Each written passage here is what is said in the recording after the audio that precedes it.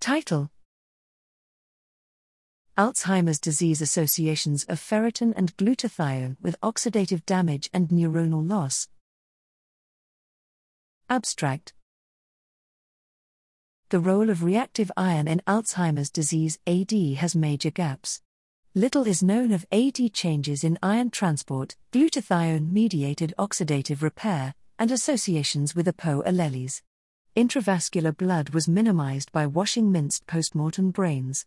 HNE from iron-associated lipid peroxidation was increased in AD prefrontal cortex by 50% for whole tissue and subcellular lipid rafts, where A-beta peptides are produced. Proteins mediating iron deposition and oxidative repair were extensively altered by AD. Protein oxidation was proportionate to the iron storage protein ferritin light chain, FTL, both higher in APO4. Loss of neurons and synapses in AD was proportionate to FTR.